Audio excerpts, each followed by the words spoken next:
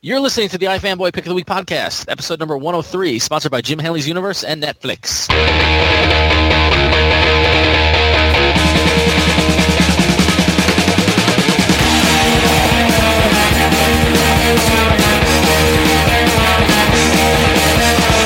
you like to gamble, I tell you I'm your man. You win some, lose some, it's all the same to me.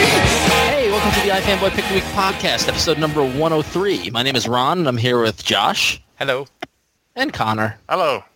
And we're calling in from myfanboy.com, where we like comics and we read comics, and every week we read a whole stack of comics that come out, and one of us picks the best one that we feel is the best one and writes a review of it on the website, and the website being ifanboy.com. And then we come here and we talk about it as well as the other books and argue most of the time. No, actually we don't argue that much. We kind of get along generally. No. There's a lot of simmering resentment. Well, you're both wrong, Right. but in different ways. Screw you. So just want to warn any listeners out there that we're going to talk about the comics and actually what happened in the comics. So if you haven't read your comics this week, I would put your comics away and then pick your comics up and then pick the podcast up after you've read your comics. So that your instructions are all messed up. Yeah, they really are. You Put the comics down. No, put the podcast down. There you go. Read the comics. Come back to the podcast. There we Got go. really full hands. Yeah. This week Connor had the pick. So Connor, what did you choose? Captain America number 31 by Ed Brubaker, Steve Epting, and company. We mentioned last week or week before, the last time It was the 100th episode. 100th episode, how it's tough. Books like Captain America are always really, really good, so it's got to be a really special issue to make them pick of the week or a really sort of average week. Whichever comes first. But this issue of Captain America, I really, really enjoyed. And there's a lot of... I think it has mainly to do with there's a brief World War II flashback that isn't really a flashback, but just those pages were just fantastic. And it made me really want a World War II Captain America book. Well, I called out to you because you were in the other room, and I was like, "Did you see the thing?" I was so excited. I was like, "Had you looked at it yet?" And because we both knew exactly when I said the thing, we both knew what I was talking about. What are you talking about? Well, in the issue when the World War II flashback, when you sort of turn the page and you realize that he's not looking at reality and Cap is gunning down Nazis. Oh, okay, the devilish grin Cap. Yeah. He's not gunning down Nazis, he's gunning down U.S. troops. Oh, that's right. And he guns down Bucky. He's saying Heil Hitler, make way for the master race. Yeah. Well, he is blonde. Yeah, true. And so first of all, within the first 4 pages, I'm already really craving a World War II era book, which is somewhat, you would think with all the publicity around Captain America and the popularity, that might be something they'd think of doing. Especially for people who want Steve Rogers. You mean a Captain America book that wasn't created in the 40s, one that's created right now, one that comes out now about that time period. Right, yeah. More realistic war retelling, not punching Hitler in the face, but actually. Garth Ennis should write that. He would actually, I think, could do a good job with that. Mm-hmm. So that was the first 4 pages. I already really liked it for that reason, even though it wasn't really a flashback. It was the main story is that the Winter Soldier in the last issue was sort of shut off by the Red Skull. Winter Soldier was at one point a Russian agent, and the Red Skull is inhabiting a Russian general's body, and he used a code word to mentally disable the Winter Soldier. And now we've reached the psychological torture part of the story, which I always enjoy the psychological torture, and I don't know what that says about me, but I don't want to really go into that. If you've ever had a conversation with him, you would know. Yeah. Because every moment is like psychological save it for your therapist. Yeah. So this issue basically pretty much takes place entirely with Dr. Faustus and the Winter Soldier, except for the brief subplot where Tony Stark and the Falcon and Black Widow finally figure out that something's fishy's going on here. Sharon Carter shot Cap, but all these other SHIELD agents are gone rogue, and wait, maybe we've got a big problem. Can I just take a moment and admit that I'm, as the resident Marvel zombie, I'm not that schooled in the Captain America kind of mythos and history and continuity. So I never really knew. I've never heard. I don't know if this Dr. Faustus is a new character or was this existed for a while. I think he's been around, but I just gotta say, long beard, curly mustache, monocle. This guy rules. You're not wrong. Oh, he's awesome. Like the anti-Dr. Mindbender. Yeah, yes, yeah, he really is. He's like Dr. Mindbender, Bizarro Dr. You know Mindbender. what he is? He's like Lionel Luthor is to Lex Luthor, is Yep. Dr. Faustus is to Dr. Mindbender. Yeah, okay, gotcha. I'm with you. I was left behind long ago. But so in order to break Winter Soldier, Dr. Faustus feeds him these fake memories of Cap shooting U.S. troops and being a traitor for the Nazis, and he also plays upon the idea that Bucky was feeling inadequate because he was the only member of the Invaders who didn't have superpowers, and what good was he to anybody? And Bucky's got Issues. acceptance issues with Cap and the rest of the people, and it just sort of digs a knife under the armor and twists it, and eventually, as the issue ends, it appears that they have successfully broken Winter Soldier down into returning into the Russian agent, and he may or may not have shot Sharon Carter at the end, but he probably didn't. Yeah, I was going to say, do you believe that? No.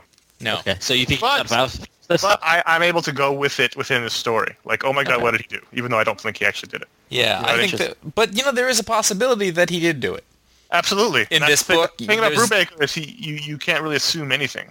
Anything goes. Yeah, there's enough doubt in this one that I knew that was going to be the end. I was like, you're not going to know if he shoots or not. I mean, you know he shoots, but you don't know who. It could have been a blank just Yeah. to test him. But she could shoot her in the shoulder. I mean, Well, it's possible. shot Faustus. Okay, well, that's the obvious. That's the what obvious. the most obvious thing. Yeah. But I really enjoyed. Like, this is sort of the that classic Star Trek Next Generation episode where the Cardassians trying to break Picard. Yep. And that's like one of the best ones ever. I really enjoyed the sort of back and forth between the bad guy and the trussed up hero and trying to find his weaknesses and exploit them, and the hero tries hard to fight back but eventually gets broken. It was Yeah. even that was really great, but even just a few pages of Falcon and Tony, like that was a really nice, in a very economic amount of time too. I think that was one of the things I really liked about this issue. Yeah. Well, Ron, you were going to say something. Well, no, I was gonna say that I did indeed like the issue, but I didn't necessarily agree with it as the pick. But we'll get into that later. Okay. But I thought it was really well done, except for the one page that bothered me was the page right before Bucky or Winter Soldier broke, and the Faces page just kind of threw me off big time. I don't know what it was about it, but something about that one page just felt like it stuck out from the rest of the issue. Well, I thought it was, it's basically going into his mind, and it's Yeah, no, which I understood. I understood what it meant, but I just thought artistically it was it was weird, like the purple, blue, green, yellow, red, red. You know what I mean? That makes me think of classic Marvel comics from the 70s. Yeah, it kind of looks like the Hulk when they do the Hulk change. Yeah. I mean, that to me, like I was like, that is love for old-fashioned Marvel comics. That's what that page feels like to me, like like a Doctor Strange story or something. Just. Yeah, but it stuck out from this issue. That's all. So. And then one final reason why I really enjoyed this is because I've been on a kind of a Cap roll lately. I got the omnibus recently, and I've been reading through that, and I just literally the day before this book came out, I had reread the Winter Soldier Winter Kills one shot, which is all about Winter Soldier and that. I mean, I'm on like a Bucky high right now. And You love Bucky. Why don't you date him? I love Sam. Sam Wilson. Falcon? I want Sam to have I don't know. He doesn't need a series, but either a mini series or if they can make an Avenger or something. I would like to see more. He's a of him. classic Avenger. I mean, Yeah, Yeah. and for years he was Cap's partner, and it was Captain America and Falcon. Yeah. So, Well, it's time to bring him up to the fore again. problem is you the can Cap. get those issues though, or you can get those essentials or something like that. But it won't be the same, will it? New stories. Yeah. Okay. He wants He's aged. Yep. He's got a he's a little bit world weary. yeah. Yeah. But I thought this was just a lot of fun. The cover is fantastic. Cover was good. This Steve Epting guy. Yeah. He's He's really pretty- grown a lot. I wrote about this in the pick of the week that when he first came on, I was in junior high school and I hated it. And it's a little bit of him having grown, it's a little bit of my taste having grown. But I went back and looked online on some of the art from back then just to make sure I wasn't just You weren't. like 13, Well, that's like when- and not liking it. No, he was not as good back then. Josh and I's moment in Charlotte at Heroes Con was I was going through the back issue bins and I found an old Avengers issue that Epting drew in like 94 or 95, and we were just like, "That's the same guy? Like, what the hell?" I mean, it was really awful. Yeah, no, I remember that. I used to rate my comics by I had a database and I gave each comic an art rating and I used to give it a poor, which was the worst you could get. Why was a 4 the worst? No, poor. Oh, a 4. They said 4. It's like, my rating system is from 4 to 12. Probably maybe 1 is the best and 4 is the worst. Yeah. But it doesn't matter because it doesn't exist. I don't know why I'm talking about it. Yeah. It was a misheard word. But Captain America, especially if you read, I mean, as I have been reading the whole, I feel like this is like the best overall arc going on in comics right now. You know, like it's 31 parts. It's all very. If you So go back, far. if you go right up to this point, it's all very well put together. If you read the old issues, it's all laid out there. You know, this is like an epic tale right now, and it's unfolding just beautifully, I think. Yeah. The only other possible pick of the week for me, which was very, very, very close to being pick of the week, was Suburban Glamour #1 from Jamie. Yeah, you blew it. You missed the boat. This was by far and away the best comic book that came out this week. And admittedly, I know I'm biased because I really like Jamie McKelvey's work, but this was a long time coming. Yeah. And you know, it was supposed to come out in September, and then it was delayed, and then there was a printing issue, and so it got delayed until this week. And it just was, talk about like something being worth the wait. Yes. It was so gratifying to finally have in my hands and be able to read it. And Well, you didn't know love what it was going to be. Well, no, I knew what it was going to be. I mean, from talking to Jamie in San Diego, I had an idea. You know, it's kids in suburbia, and then of course the thing that made me worry about it was that there was some mystical kind of aspect to it. I'm still kind of worried about that, not mystical, but fantasy aspect to it. Right. Because that's my big critique with these kind of books recently, is that there's always like, well, it's a guy and a girl, and then a talking bear shows up, and it's like, why can't You love that. Yeah, why can't it just be the guy and the girl talking? You know, I actually hate the same thing. I was just today, we were walking around the store, and I think a book that we're going to talk about later came out, and I'm like, great, it's got a mystic element. I'm like, why can't we just have more people talking or just scalped where it's just people, you know? I think if you take out the pages with the talking bear and the little girl and the, you know, the whatever the angel dog with the Martian head,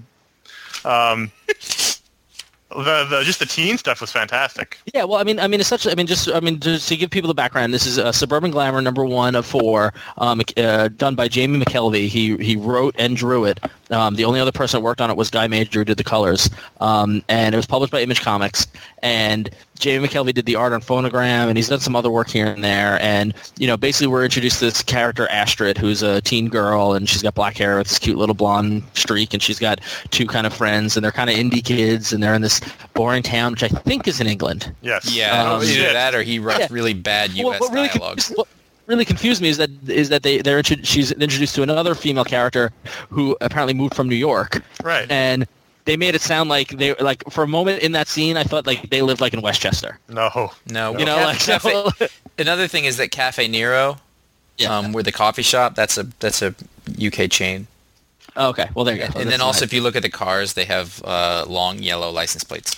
Well, yeah, and they spelled words wrong, and they used the wrong words in places and stuff like that. That's I'm kidding. I'm joking. I'm dating you. Anyway, so no, but I thought one of the concerns about this was that we've never seen Jamie's storytelling, his writing, and I didn't think that I didn't think there was any problems with his dialogue or with his storytelling. I thought the fact that he was writing and drawing the story allowed him to tell stories in ways that might not happen when he's drawing somebody else's words. We had a lot of visual scenes that, like at the party, where you saw time pass over like 6 panels. Yep. You know, and you really got a feel for this party and what's going on there. And the Guy Major's colors, I thought, were a huge aspect of this. This comic doesn't look like any of the comics I read this week. No, it's very bright. It's bright. It's vibrant. Early on in the issue, when something happens and Astrid's really excited about it, and she when she's talking about her birthday, and there's like this like star effect around her. Yeah, I saw that. You know.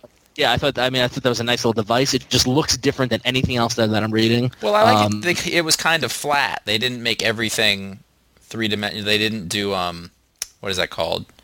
The Photoshop effect where it's like the gradation to show depth and stuff. They kept it sort of like a 2-dimensional, with a little bit of shading. I think that was really worked for this.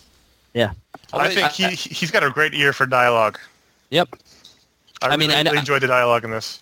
Yeah, I know. I mean, I remember from when we talked to them in San Diego, he was a little. You could tell he's a little nervous about his own book, and he didn't quite know. I mean, like if he's got to relax because this is great. This is really good. Josh, what did you think? Because I know you were nervous going into this. I liked it more than I thought I would.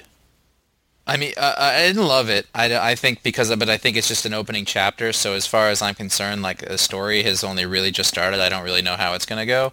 But it was much better than I kind of expected, just because when we had talked to him and I'd read other stuff, I've never actually heard us describe what this is, because saying it's kids in suburbia doesn't tell me anything about what the story is. It tells me the setting, and that's it. Sometimes that's a plus, though. You get to experience all and of that's it. fine.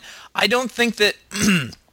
I think that I'd be able to tell you later, how it works as a story as a whole. I want to read the next part. I'm glad I picked it up. I don't think it was the greatest thing I ever read, but it's promising. He draws real good. Everybody kind of has the same face, and David Cole seems to be in this book too, in a different name. I think I don't know. I don't agree with that, but I think one plus to this is that it's 4 issues, where I thought Phonogram suffered from being about 2 issues too long. I agree. I can see that. So that makes me hopeful, because I think those in the middle of Phonogram got a little wonky. How about this? I liked this more than I liked Phonogram. The first issue, easily. I can believe that too. Yeah, I can believe that too. And what I think is interesting, and Josh, you're right. I mean, it's the first issue. We don't know what it's going to be like. For me going into it, I want to see, like, okay, I've never seen his work in color, so how does it look in color? Loved it. Don't know how his writing ability or his dialogue can be, or his storytelling. And as far as I can tell, that was good. Mm-hmm. It was, so like it's the same way. Like, I don't know if it's going to be a good series. Mm-hmm. Next issue could tank, but this so far it's a great start. So yeah, no, I mean, like I just don't love it as much as you. I don't think it's necessarily. I think it just hits your whatever you like more. Yeah, I think. Totally. But it was good. I can hardly recommend it as a sort of different kind of thing to try out. Yeah. Excellent. Yeah. Well, so the long wait's over. Yeah, the long wait's over for Mighty Avengers as well. Number 5. Yeah, it's not really worth talking about though. So let's move on. I think this issue made me happy and sad at the same time, because I love Frank Cho's art, so I was happy to be able to see it. Sad that he's got to have to leave. Sad that it's causing the delays. Yeah, how shitty is this whole experiment been? I mean, looking at these pages, it was like, man, could you imagine if he can keep his shit together and actually bang out this book on a monthly basis, or even a bi-monthly basis? Mm-hmm. Oh man, 6 weeks. Well, it'd be great to put him on like an Avengers OGN or something like that. Yeah, or something like Avengers Forever. Remember that? Yeah. Yeah. He's just so good, and it's great to be able to witness it, but it sucks that it's causing this. I mean, how long has this 5 issues been? It's been. I don't even. It's a year, has it been? Or? Well, it was announced in San Diego last year. It's 06. So that was a year and a couple of months back. Yeah.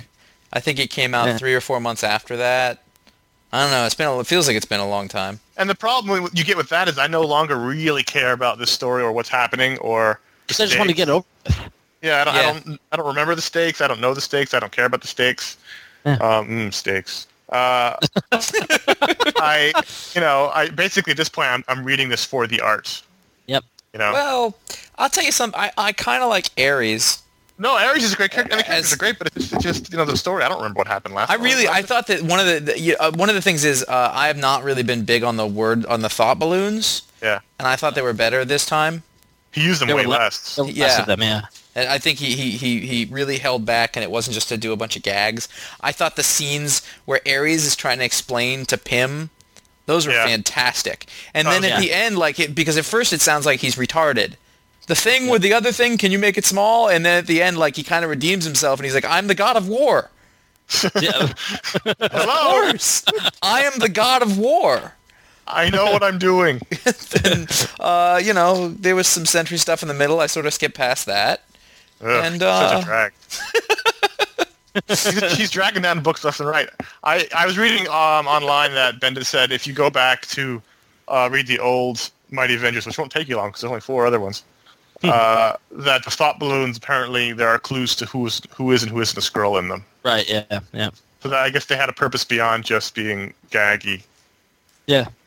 Yeah. So, that's that. We'll see the next one in a couple months, and then 4 will come out at once. Yeah, because Bagley's done. Yeah. Mighty Avengers 8 through 12 next week. They would do that too. They would just release them all in 1 week. Those jerks. You know what? I've not really been a huge fan of the Mighty Avengers so far. I really enjoyed this issue. Well, Ares is a great addition to it. I think it'd be a lot less fun if Ares wasn't on the team. Yeah, definitely. And is Warbird dead? I don't know. Or Ms. Marvel, whatever the hell her name is now. It's great. It's also great to see the classic Iron Man armor because I really don't like Mecha Iron Man. Yeah. Yeah. But that's just me. Yeah, we'll never be happy. I think we've run out of things to say about this book. Ron, did you buy Marvel Zombies 2 #1? I did. You hate zombies. Yeah. Fuck yeah! Here's the thing. I wrote a post a couple weeks ago about enough with the zombies of Marvel. We if you went back on our feed and downloaded the 2-hour epic podcast with Jim McCann from Marvel. We had some words about the zombies. Disagreement. Here's the thing. Marvel Zombies 2, issue #1 came out this week. Robert Kirkman writing, Sean Phillips drawing, limited series, issue 1 of 5 issues. This is Zombies done right. I thought this was a little bit of the awesome. This is a whole lot of the awesome. That's what I'm saying.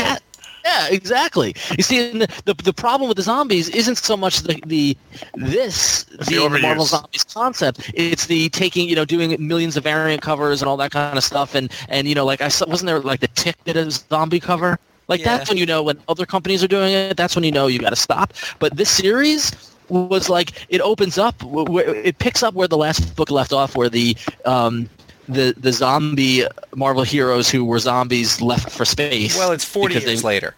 Yeah. So it picks up 40 years later, and we see, Hank Pym and Spider-Man and Luke Cage and Wolverine and Hulk and Iron Man, and now they're joined by Thanos and Fire-Lord and Dark Phoenix and Gladiator, which is genius. I just love it. The thing that I loved about reading Marvel Zombies the first time, and listen, it is not serious, and it's like, it is a lot like Back to the Future. Don't look at it too close because it'll fall apart, but that's not the point.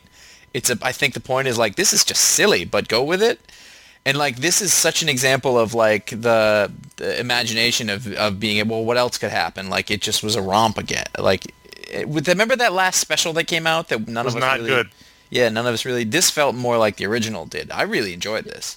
Yeah, this is great. And so we're 40 years later, and back on Earth, Black Panther and the remaining humans who are alive are trying to rebuild society, and a kid finds Hawkeye's dead zombie head that's still alive. Buried for 40 years. I like the fact that they were aged. I like the fact that there's almost a sense of complacency for the people on Earth. Yep. Because the zombies have been gone for 40 years. Mm-hmm. Yeah. That was a nice twist to it. I like the fact that they pretty much ran out of people to eat in the universe. The zombies. But what I love is that scene. So they run out of people to eat in the universe, so they decide to go back to Earth to try to rebuild the dimensional portal that Reed Richards built. That's how we got to the zombies in the first place. But I love on the way they discover Ego, the living planet. Like that one page where you just see them eating green stuff and you don't know what they're eating and where did they find food. And then there's a pullback and it's a huge planet and you just see the speech bubble saying, a living planet? I don't know how we missed this the first time through. I love the second page where it's just the first one's just Pym and he's like, damn, you cut, and he's like, I can't believe we ate the whole thing. It's just like, what do you mean? Everything in the universe. And they've all got replacement limbs and stuff because they have the power of cosmic, and it's great. It's too funny. And so I mean, like, this is Zombies done right, and that's awesome. It's by Kirkman and Phillips. It's different. It's a different style of art than what Phillips is doing in Criminal. I thought the art this time around is better than the special too. Yeah, no, definitely. Yeah, so, Hawkeye's line is, the kid's like, are you going to try to bite me? And Hawkeye's like, no, I just want someone to talk to. Because his head's been stuffed in a crevice for 40 years.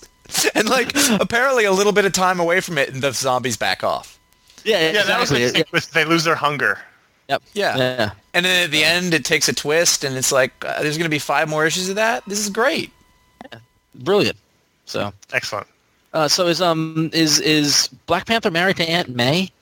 I don't know who that was. I can't tell who that is. I forgot who the woman was. I couldn't remember who it was. I think it's Aunt May. Contact@ifanboy.com. She'd be dead. Contact@ifanboy.com. Look at her chin. I think she's a scroll. Just somebody send in who the old lady is. Yay for zombies. There was a woman who survived. Who was that? Was it Wasp? The book's right No, behind Wasp me. Wasp is the zombie. Is it Amelia Voigt? Is that who it is from the X-Men? I don't know. I don't know. Whatever. Josh, you wanted to talk about Powers. I did. I don't know if there's a lot to say Powers about number 26. Last time was the pick of the week, I believe. That was the Yep. yeah, and it's funny because I had said that one was a good jumping on point. And if you didn't do that, then this one also is a good jumping on point. I think. You know Are what's you would be great? Yeah. There we go. There we go. You know what would be brilliant is if they made every issue a good jumping on point. Well, the thing about Bendis is they say he does these long decompressed storylines. Yeah. I just this new format that he's using It's awesome. is Yeah. awesome, and I There's was so just much like, story packed in there. I feel like I was reading it for ages, but I wasn't ever bored with it. but the pages were big and spread out, and it didn't feel like they were rushing anything. So we got to do those mood sort of things, and the panels were big when they needed to be and small when they needed to be, and I don't know. This feels to me like the apex of the kind of work that they can do. I think if there's anybody to give extra pages to and to have them not squander them and actually make that a plus, it's Bendis. He really knows how to use a page. Yeah. He puts 60 panels on a page, or he puts 2 panels on a page, or he makes a splash page, or a double page. I mean, he uses every trick in the book and uses them really well. And like this new character, like there's layers under layers where Walker got a new partner, but then there's something else to that where she's sort of on to him or not. But then like the idea is, does he have powers or not? And this woman who was investigating Dina was trying to figure out, was staying on him, and it's just a good cop yarn. I'm reading it and I'm just interested. I want to know what happens next. And apparently, we will find out before 2008 now. Like apparently they're back on schedule now, so this will come Excellent. out if not monthly. Yeah, well, they were supposed to be on schedule with 25, and this was a little. I think this was like a week or two late, but that's okay. I mean, but apparently 27 is done, and yeah, so we're good. So I'm not complaining. Yeah. Yeah, I mean, did you guys dig this too? I loved this. This was. Oh yeah, it was great. I mean, what was funny was that this wasn't. I mean, we weren't originally going to talk about it, and then Josh said you want to talk about it. And the reason why I didn't want to talk about it because I felt that it was. I didn't have a lot new to say from 25. Mm-hmm. Like it was everything I could say about 25. It just continued that consistency, which is just awesome. Almost more so. This is almost better than 25 in a way. Oh yeah, yeah. Because the first time that was their first sort of time adding more pages and doing more stuff, and maybe they sort of figured out just fit a little better in this one or whatever. But this beautiful book. Yeah. I mean, why like if you're not buying this book, then what's the point Right. Yeah. Give it up. Agreed. of this comic book reading? Not of life. That's all I had to say. All right. Well, if you aren't reading Powers and you need to buy it, then you can go to Jim Hanley's Universe in New York City because they're one of the country's best and most progressive comic book stores. Jim Hanley's Universe offers the best selection of comic titles and related merchandise. They've got manga, minis, superhero comics, independent comics, whatever you want. So next time you come to New York City, come to the place where art and literature meet, Jim Hanley's Universe. You can find them in Manhattan on 33rd Street, across the street from the Empire State Building, or you can find them at 325 New Dorp Lane on Staten Island. When you go into the store and buy something, tell them my fanboy sent you. And you can also go find them online at jhuniverse.com, or you can go to their MySpace page at myspace.com/Jim Hanley's Universe and befriend them. And tell them that you befriended them because I fanboy told you to befriend them. And if you want to order something, they'll order it for you, and they're really friendly. They're Yes. awesome. Thanks so much for helping us out, Jim Hanley's Universe. Hey. All right, so this next segment, we found we had a bunch of books we were going to talk about. We couldn't fit them all in, so we're going to do a little game here. Everybody gets 10 seconds to talk about a book. At the end of 10 seconds, you hear the sound. That means you're done. We're having no comments on these books. No, just 10-second monologues. What if I have a joke? And you're out of luck. Ron, No, you it's just one person talking for 10 seconds. Yeah. Okay. ready, All right. Ron? Yep. And go. Ultimate X-Men number 87. Ultimate X-Men was good, and then it got bad, and it's kind of getting good again. This was just an enjoyable read. The Bishop storyline is starting. Fables 66. The last one was a pick of the week for me, and that was like a totally weird spin-off issue. This one's back to the main story, and just like every issue of the story so far, this has been the best one yet. All right. Sword number 1, published by Image Comics. It's the Luna Brothers new series. The guys who did Girls and Ultra. Beautiful, beautiful art. First issue, kind of like what we were talking about with Suburban Glamour. New Gods #1. This is from Jim Starlin, the famous cosmic writer. So he's in his wheelhouse, and the big Barda got killed. Oh, The Boys #11. This might be the best issue of this book yet. I just read through Preacher, as many know, and this is starting to feel like a book that Garth Ennis should be doing. It's taken... All right, Cory Doctorow's Futuristic Tales from IDW, issue #1, cover by Sam Keith. Adaptation of a Cory Doctorow sci-fi story about a girl in an MMO like World of Warcraft fighting gold farmers.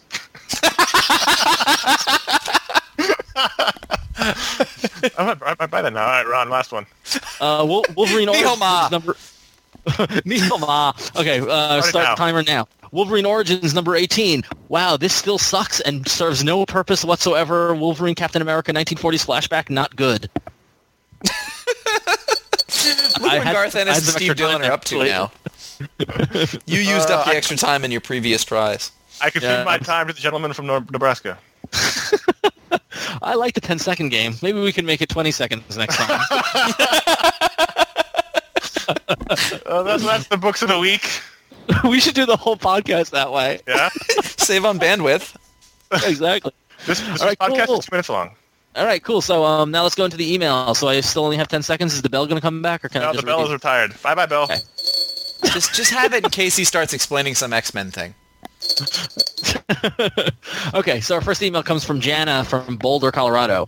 She just got a puppy and it needed a name. So she asked her friend Dash, which is a great name, to name some good comic book superhero civilian names. After several suggestions, he mentioned Ollie, which stuck. He told me a little bit about the Green Arrow, but admitted he hadn't read much. I've only started reading comics in the past couple of months. I was wondering if you guys could recommend a good introduction to the Green Arrow. I see the pick of the week is a Green Arrow issue. Is that a good start? Are there any good trades? That was like a Simpsons episode where it starts in one place and then ends up as something complete. I thought they were going to ask us for puppy names.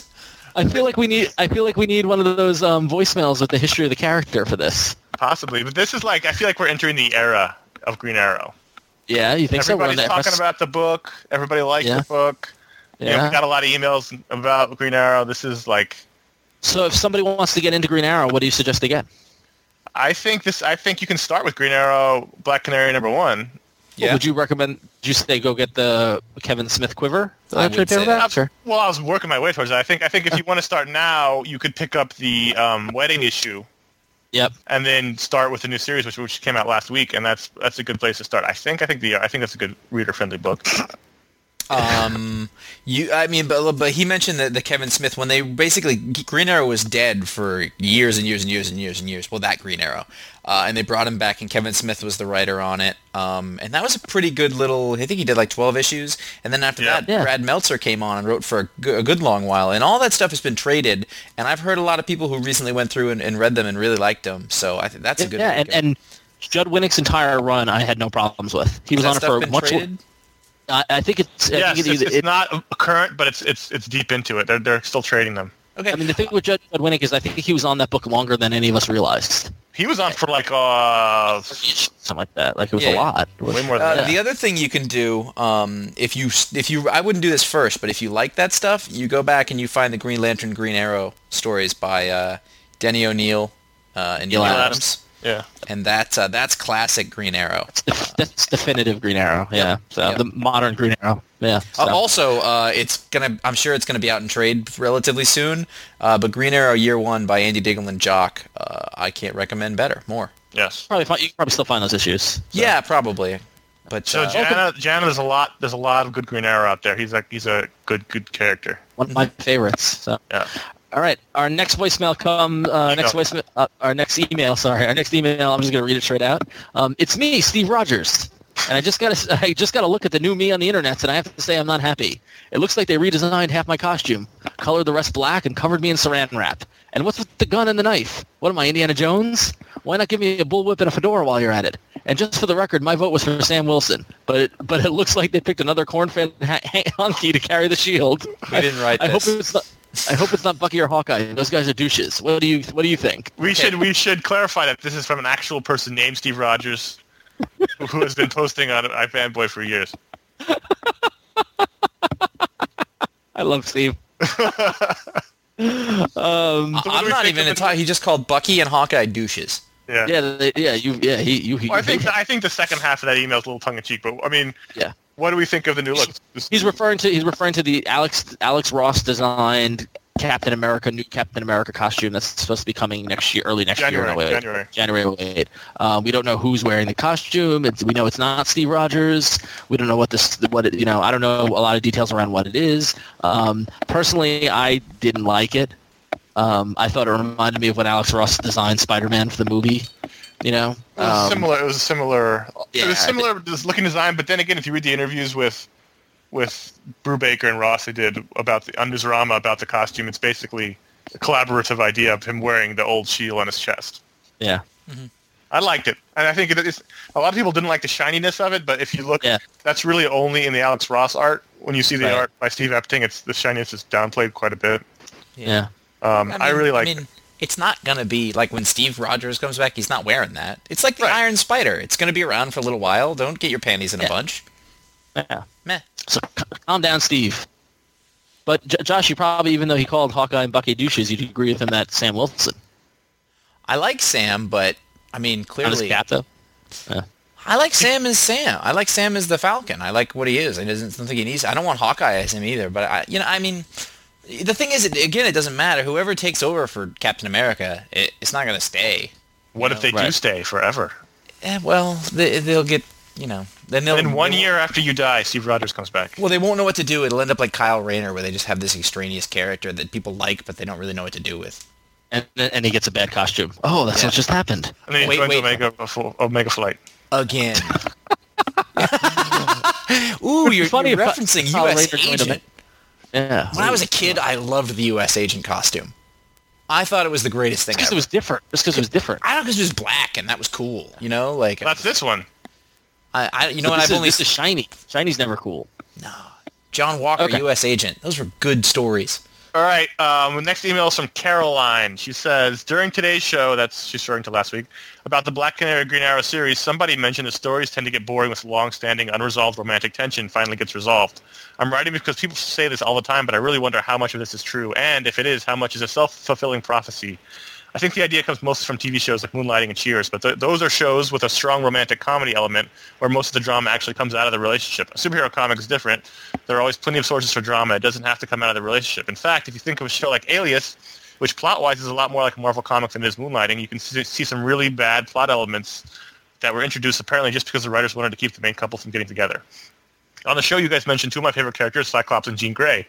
It is true that most of what happened between their marriage and Cyclops' death was pretty boring.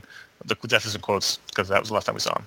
But you have to look at that in context of mid-late 90s X-Men, which wasn't really exactly a hotbed of brilliant idea character development.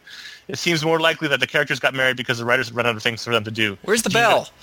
Jean got interesting again when Morrison was writing the book, not because she and Cyc were splitting up, but because she got to be involved in storylines that weren't just about her love life. What? Marvel. All right, carry on. Marvel did eventually go with the psychic adultery plot, but it could have been just as, dare I say, more interesting if the conflict had come out of different philosophies of running the X-Men. This is perfectly good basis for arguments between Xavier and Magneto or Captain America and Iron Man, but it's assumed that a married couple can't have interesting conflict about anything except their marriage, which is pretty silly if you think about it. So she wants to know she's making a big deal out of this. She doesn't read Black Canary or Green Arrow, so she can't. No, I don't even read Black Canary or Green Arrow. However, she thinks it's dangerous to think that you can only tell interesting stories about intact couples because it leads to, say, Joe Quesada's obsession with breaking up Spider-Man's marriage or all of Matt Murdock's girlfriends getting stabbed. If you want a good counterexample, look at Astonishing X-Men, where both Emma, Cyclops, and Kitty Colossus relationships are getting stronger over the course of the series. Oh, yeah. Emma and Cyclops and Astonishing. That seems like a great relationship. Well, what I would say to those two is that neither one of those couples are married, and that's the difference. Yep. Well, let me chime in because I'm the one who brought up Cyclops and Jean and Caroline for just to get full disclosure. Cyclops is my favorite X-Men, and very close behind it, Jean is right there as well. I loved the Dark Phoenix saga because they were just their psychic rapport and all that kind of stuff. I loved when Jean came back and they were an X Factor and all this stuff. The moment they got married and from all those years on, it was boring. And you're right, it could have been because of character development. But to say that Jean finally got interesting when Morrison came on with the sole intent to break her and Cyclops up and then kill her. That was his MO from the get-go. And there was nothing really interesting about it. So like I don't know. I'm all bent out of shape about this now. Well, I'm a strong fan of the romantic kind of putting two characters together and doing the dance and watching the story of them getting together. And we saw it on Moonlighting, we saw it on Cheers, we saw it on Dawson's Creek, we saw it on how many of these shows on Grey's Anatomy and all these kind of things that happen that unfortunately when it comes to when you're telling those kind of stories, it kills it. I wish it didn't. I wish somebody could figure it out. You're right. You can tell other types of stories that married people, don't just have boring conversations. I mean, Mad About You was a great show that went around their marriage, But the thing was that you didn't watch them get together. You see, that's the thing. It's either one or the other. Yeah, exactly. So I don't know. It's tough. It's like the things that you would argue about in a marriage. It doesn't fit in the superhero idiom all that well. Well, her point is that you could have two married characters and just not focus on their marriage. They could just be married. It's true, but and there are ways to do it. But can we think of any interesting married couples in superherodom that can carry? The only perennial married couple, which we talked about with McCann, is Reed and Sue, but they are not interesting. No, it kind of is. But like the thing that's interesting about it has to do with the fact that he's a shitty husband, and she's in love with Seaman. Yeah, I mean, and, like that's the thing is that once you make them married, the interesting thing about them, the most interesting thing you can do with them is show their bad side. And your wife's not in the room, is she, Josh? If you make infidelity be the thing, then like none of them get away unscathed, which is interesting. But at the same time, these are commercial. You can't have properties. like Spider-Man be exactly. You can't have Sue cheat on Reed. Because it's a property that they sell toys to kids about, and that's why. That's the problem. They can do it with lesser characters, but look at Superman and Lois. Boring. Like you can't. What's it in the JSA? There's the married couple. But they're cool. Power Man and Liberty Bell. It is. It's kind of fun, but they're side characters. They're also newlyweds. They're also still at the exciting stage. Yeah. But the point is, anytime you cut off any kind of avenue for interesting storytelling, it's detrimental to the character. And that's and the fact is, these may be superhero comics that are built around action, but they're also heavily doused in romance. They always have been. The thing is, in B characters and lesser characters, you can get away with putting them in a marriage and having them make mistakes. But with their A-name property characters, they kind of can't. Because they have to protect that. There's that corporate, protection of the property, I guess. And again, the difference between Astonishing and what we're talking about is that those couples in Astonishing are all dating, and that's fine. You can have dating couples and have them be exciting because the consequences are not there. If they break up, they break up. You don't look down upon a couple that breaks up. Yeah. Some people would look down upon a divorced couple. And even when people are dating, there's still there's miscommunication and all that, the wacky hijinks and all that kind of stuff that can happen. You said this, but what did you mean? And all that kind of stuff. Where like you said, when they're married, there's that commitment and those stakes are higher. I am interested to see what happens with Black Canary, Green Arrow because I don't know where they're going to take with the story. I assume they're not going to kill Ollie, and I assume they're going to continue on in the book together because I know in hearing Judd talk about it, he's been saying they've been dancing around each other for 40 years. Let's let them get together. Let's let them be happy. And so, like, I almost wonder if, like, when they get beyond this story arc and Green Arrow is okay and they think, they're going to keep them married and they're going to be together, and we'll see if we get this. I think if anybody it could be them simply because they sort of crackle around each other. The kind of couple they always are fighting, but it's not about them breaking up. It's about them fighting and then having horror, I got a good example of makeup sex, no? Yeah. I got an example of a character that kind of got ruined by this. They fight as foreplay. Go ahead. Hank Pym. Yeah. I mean, like, he's kind of damaged now. And that's fine, but now, like, he's got, like, the character has a pall over him. Everybody's like, oh, that's the wife-beater asshole. Is there anybody that doesn't look upon him like that? Exactly. I mean, they made a choice to make him a bad husband and a bad person for whatever reason, and now forever will he be known as that. And he wasn't that originally. Yeah, he's a great character. And the thing is, I still even think that because the thing is that the wife beater aspect was part of his, schizophrenia and multiple personality type thing. And what's funny is that people just they see right past that. Yeah, because at the end of the day, he still uses it's actually kind of tragic. Yeah, it's kind of. So. That's a fantastic character. I mean, it was like a little more human than Reed Richards, and it was a different kind of thing.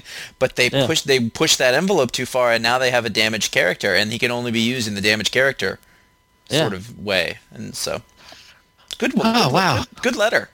Yeah, very good. Thanks, Caroline. So, If you've got anything you want to say on this topic or other topics, contact at ifanboy.com. She didn't convince us at all. No.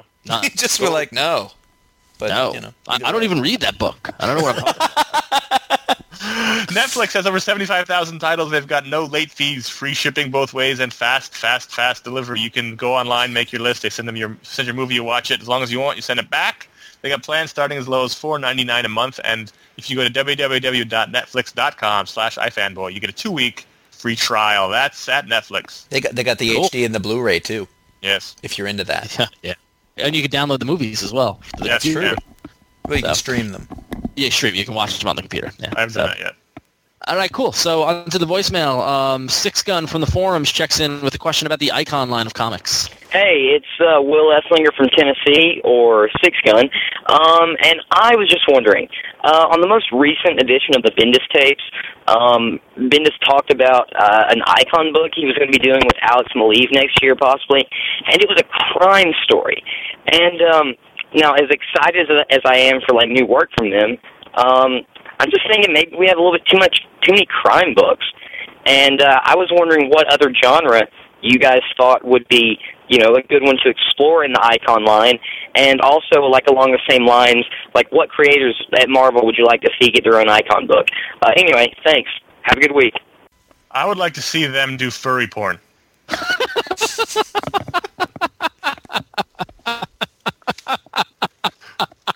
It's an untapped market. It's always funny. I would agree that it's like I love crime stories and I'll be eagerly buying this, but it's just like another one. Whatever. What is it, like 3 crime books? Yeah, but that's it. I mean, you know what? There's too many of superhero books. No, but here's the thing is that I agree. I agree with Six Gun about Bendis Maleev doing another crime thing, like but I don't even know what else would want them to do. I'd like go ahead. The problem with the Icon line is the Icon line isn't there to say, what is a niche that we need to fill? Whatever they want to do. About furry porn. Yeah, the Icon line is, we've got these creators who want to do creator-owned stuff, do whatever you want. And they're doing what they want to do. That's the whole point of that line. So it's not for you or I to say the Icon line needs a book with fairies. If there's another crime book that Bendis wants to do that is out of... man, I'm all for that. I would like to see them do a straight-up relationship story, though. Really? Yeah. That'd be cool, yeah. I think Bendis could write a good relationship, and Maleev's art is realistic. I'd like to see him do it just straight up. Like a married couple? Yeah, perhaps a married couple that argues. Yeah. I'd like to see... I don't know if he's kidding or not. I want to see a relationship book out of them. I'm not kidding. I don't want to see any more sci-fi or fantasy, but what about if you have Ed Brubaker do a war comic? Yeah, no, I'd read that. I would like to see JMS do a science fiction kind of like Star Trek, but not heavy political. I want to see Daniel Way do the origin of Wolverine. All right. Next voicemail's got something to say. First of all, Transformers was fun. It was a good movie. It was enjoyable. Yes, it had crashes and all that, and it wasn't all deep and all that stuff, but it was fun. And Angel did not end well. It didn't end at all. They were in a damn alley, just sitting there, waiting to get beat up by a whole bunch of other villains. That wasn't an ending. That was a cliffhanger. So I want to see an ending. Okay, the rest of us want to see an ending. Well, you mentioned Transformers once. Who was that? Daryl was on form, I must say. It's always funny. That was Daryl, who's called into previous shows from New York, who just loves to not hate us, but disagree with us. He was wrong about Angel, by the way.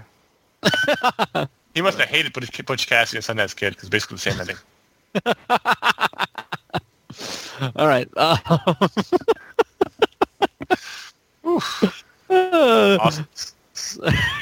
I wanted to like Transformers. I tried really hard. It wasn't good. I didn't. I was looking forward to it. I'm out of the Michael Bay business. The next voicemail wants to know about our thoughts. The general. Just in whatever life. Hey, Josh, Ron, Connor, this is Carlos Cordova from Albuquerque, New Mexico. And for anybody listening that doesn't know, yes, that is part of the U.S. I was just calling to get your guys' opinion on what you feel about anthologies. I know a lot of people don't much care for them, and usually when companies put out an anthology, they never sell well. I mean, the flights do real good, but just other ones in general said, I think all the project ones from like Ad House Press and stuff like that, I think they're really great. And just like with general fiction, anthologies open me up to new writers and stuff like that, and I feel it's the same way with the comic book anthologies. So I'm just wondering if you guys do like them in any way, what's your favorite? And also just your opinion on why you think they don't sell well. I would think people would get more bang for their buck sometimes. So have a great day. All right, that's a great question, but before we do, what's a little defensive about your state there? I never dismissed New Mexico. I like New Mexico. I've had fun time. Yeah. iFanboy has no problem with New Mexico. It was really hot the one time I was there last. It's a dry heat. It was like 190. And now, whoa. Well, we stopped to get like a hotel room.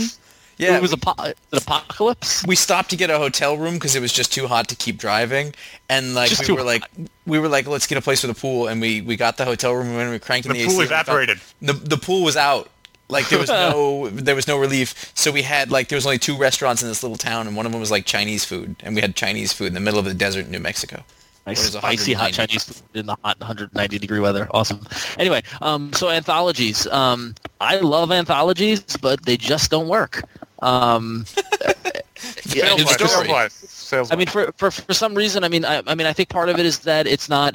A lot of times, a lot of the modern anthologies, at least, are with characters you don't really know or recognize. They're with creators you might know or not recognize. It is a good way to discover new creators, but a lot of people don't like to take that risk, so they can't, do the sales numbers. I was thinking about this actually when we got it, and like typically anthologies tend to be pretty thick and expensive. Yeah, and that could be a thing against it. It's like shooting themselves in the foot.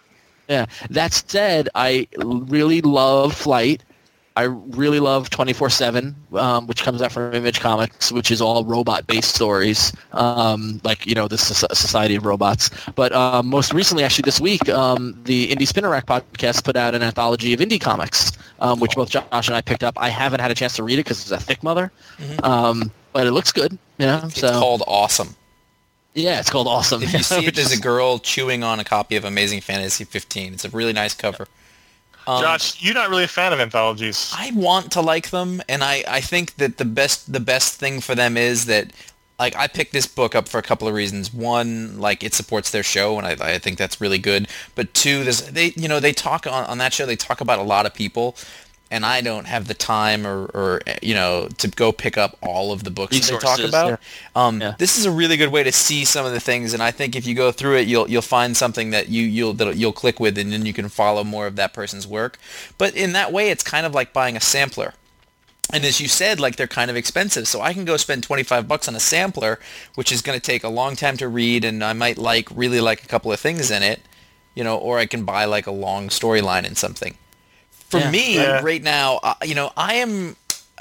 we're in a really great time for my media taste because I really like long, drawn-out stories that have character development and like the development of the proliferation of like episodic television and like long graphic novel series that like the Vertigo series that you can read for like 5 years. I love that, and for me, like, anthologies just don't scratch that itch at all. You're not a short story guy. Why don't they? He's not a short story person. That's basically it. But what about some because the thing what I find interesting is like something like the Indie Spinner Rack anthology or something like Flight or 24/7 are kind of short, kind of little snack kind of couple page stories, but they're really not a lot different than kind of like work that like Jeffrey Brown does, and you like that.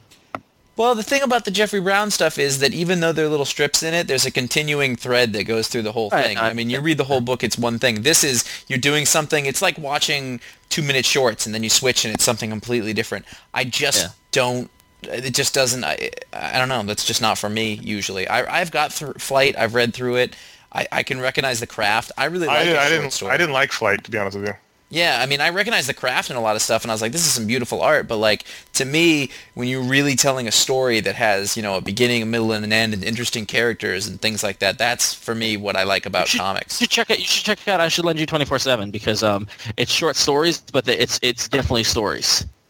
So I mean, like there's a beginning, middle, and end. I mean, there might be 4 or 5 pages, and some are longer. But it was interesting in that way. And it's I'll that tell you kind of what a anthology. really good example of that, like sort of the only time that it's really worked for me, but it wasn't, was in American Born Chinese. It felt like there was different short stories, but at the end it turned out to be just one story. I loved that. I thought that worked great. I mean, I've tried anthologies a lot, and I've read all the best ones. It's just not my taste. Okay. But I bought this one, so Yeah. All right, cool. So, So if you have a question about anthologies, also I should not forget, Marvel Comics Present is a lower cost superhero based anthology that will be coming out, a smaller, kind of thing. So Too bad it's not any good. So if you have any questions about anthologies or any other comics related questions, you can call us at 1-888-FANBOYS. That's 1-888-326-2697. Quick announcement. Next week sees the release of 30 Days... This week sees the release of 30 Days of Night. Next week you can see or listen...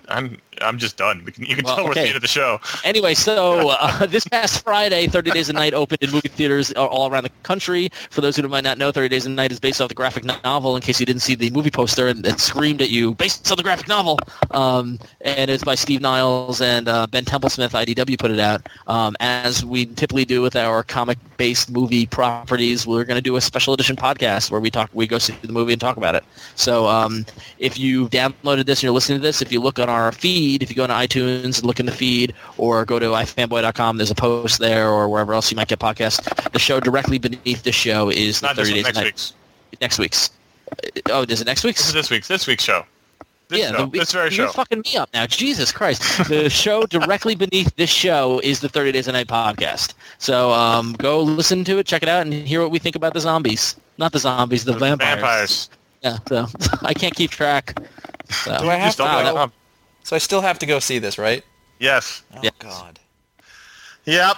That's it. We're done. Check out ifanboy.com for Pick of the Week review. You can go read my review on Captain America. You can go check out all the discussion and the blogs and the all the various goings on there. You can go to ifanboy.com. There's also the forums on revision3.com. Go to revision3.com/ifanboy. Go to the area for the discussion forums, and there's lots of activity there. There is. We suck. There it is, 103 episodes, all done.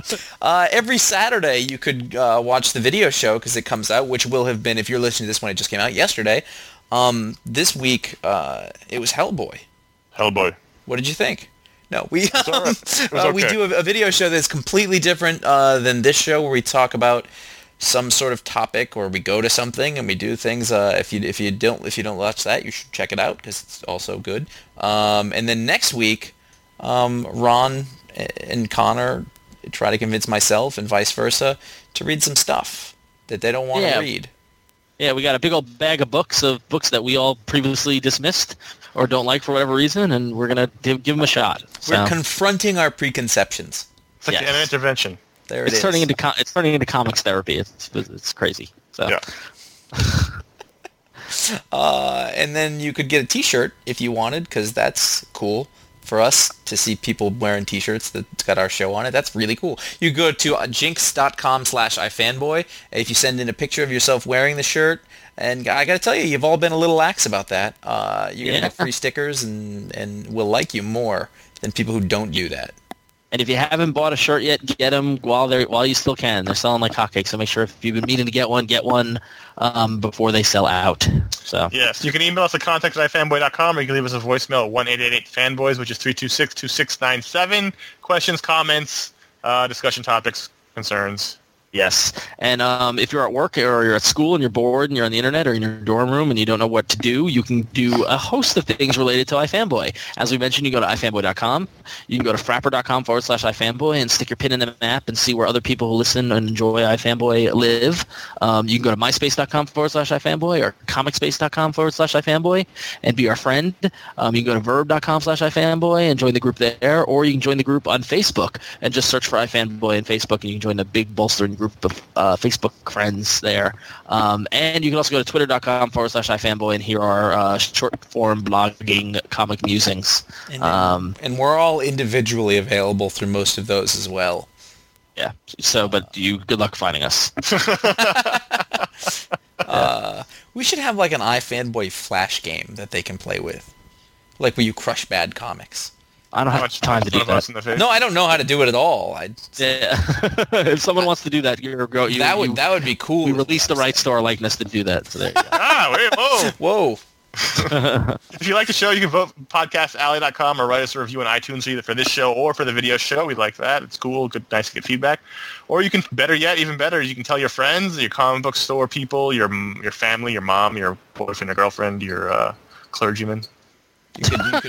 You could put it, if you're on other message boards, you could put it in your signature. You could do stuff like that. The dig.com, the podcasting section, you can dig the show there, and the individual episodes. Yeah. We really appreciate people if they did stuff like that. Yes. That's how you can thank us. And if you want to thank us in a more direct way, you can go to ifanboy.com/donations, and you could donate via PayPal any amount you like. We appreciate it. It keeps us going, so we thank you for that. What happened with the 7 cents? I don't want to talk about the 7 cents. Oh, really? Yeah, because 7 cents ended costing us money. So apparently the fee on 7 cents did not cover these 7 cents. Yeah. So good job there, Josh. It's not like that many people bothered. I just want to make people feel bad. The sound of the bell means the show's over. So. This was the worst outro. What you saying? Auto shade green. The only gun I need is the ace of spades. The ace of spades.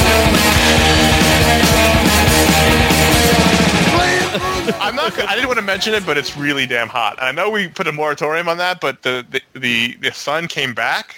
Yeah. It's freakish hot in October.